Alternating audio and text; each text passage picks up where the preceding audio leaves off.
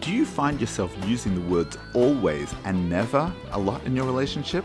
Welcome to the Transformative Daf. Today we are on page 93. My name is Rabbi Daniel Friedman, and we learn to stop overgeneralizing. When you do that, your relationship will improve exponentially. Welcome to the Transformative Daf, and thank you for being my chavrissa today. I like to begin with a story. It was Count Hevelberg's 60th birthday. Family, friends, government officials, and VIPs had traveled in to celebrate from across Europe. Count Hevelberg was renowned for his leadership and philanthropic pursuits, and so when in the middle of the party a knock was heard upon the door, it came as no surprise to the butler to see an old beggar on the doorstep. "It's cold outside," said the man. "Do you have any old clothes to keep me warm on this winter's night?" The members of the household knew that no needy person was ever to be turned away empty-handed, but this wasn't quite the night to bring the old man into the house for a hot cup of soup. "If you just head up the stairs on the side of the house, you'll find your way into the attic," the butler instructed him. "There we keep the old clothes. Feel free to take whatever you and your family needs." The old man nodded gratefully and headed up the stairs. Once he reached the attic, he couldn't believe his good fortune. Clothing was in abundance, and not just any clothing, the finest garments he'd ever laid his eyes upon. Feeling he'd struck gold, he began to collect one piece of clothing after another, already picturing his wife and children in these beautiful designer pieces. Once he'd gathered all the clothes that excited him, he said to himself, "But how will I bring them all home?" Just then, he saw a bundle of string. "Perfect," he thought. "That's obviously there for people like me to tie up our acquisitions." But as he picked up the string, he realized it was full of knots. He started trying to untangle the knots, but quickly gave up when he saw a better solution. There in the corner of the room was a clean, knot-free piece of string, stretching from the ceiling to the floor of the attic. "Great," he thought as he pulled out his pocket knife. "All I need is to cut a small piece of this string, and I don't have to waste my time undoing any knots." He begins to cut when suddenly he hears a massive crash and the sound of breaking glass in the room below him, followed by a piercing shriek. "My prize chandelier, my gorgeous chandelier!" he hears the Countess sobbing. "I inherited it from my great-grandmother. It's been in the family for generations, and now the rope that was holding it up must have severed." Let's look at today's Gemara. Abaye said, if Reuven sold a field to Shimon with no guarantee, and it emerged that it had claims on the field, as long as Shimon has not yet taken possession of it, he can renege on the deal. However, once he has taken possession, he cannot renege, because at that point Reuven can say to him, "You agreed to a sack of knots and accepted it." Let's analyze the Gemara. Many people go through life just agreeing to a sack of knots and accepting it. They avoid making changes in their life because there are just too many knots in the bag. For some it's an unhappy marriage, for others it's a dead-end job, and for others it's an impractical university degree that won't get them anywhere useful in life. They've been at it for so long that it's reached a point where it'd be too much of a hassle to untie all the knots and reopen the bag. And so they go through life plodding along unhappily but not willing to face up to their issues. What's the solution?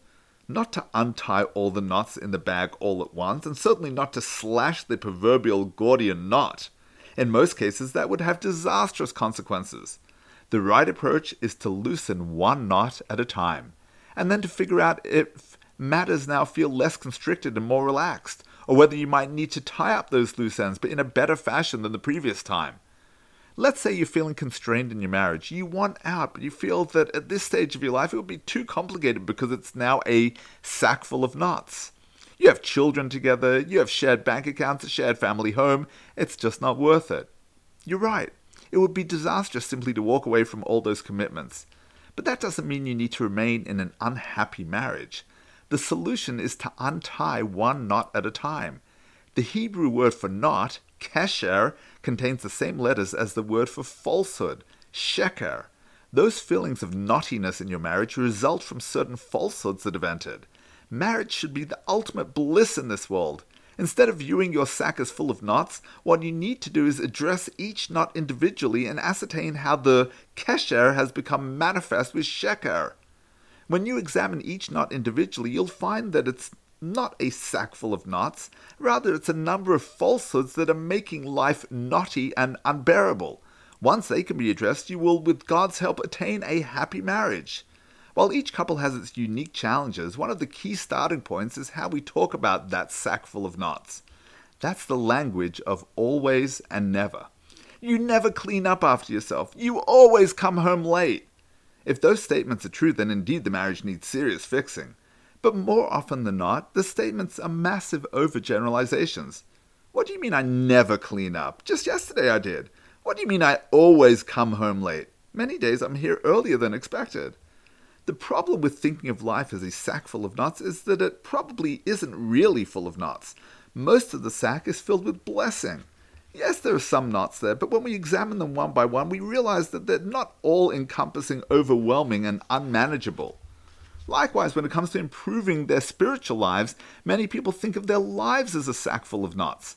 They might recognize the truth of Torah, but their lives are such a knotted sack that it would be too disruptive to untie all the knots and start fresh. Just the thought of turning your kitchen and diet around is scary. Just the thought of completely transforming one day a week into Shabbos is daunting. Just the thought of becoming observant, what would that mean for your social life and relationships? When you think about it like that, it truly is overwhelming. But that's not the right way to think about spiritual change. God doesn't want you to suddenly let all the air out of the bag. You're right that it would leave you in a vacuum. No, He wants you to go about spiritual change one knot at a time. Now suddenly it doesn't feel so overwhelming and impossible. When we see a sack full of knots, human nature is to walk away and find a shortcut solution. But that's not what God wants. He wants us to set out on a gradual journey of resolution, one knot at a time.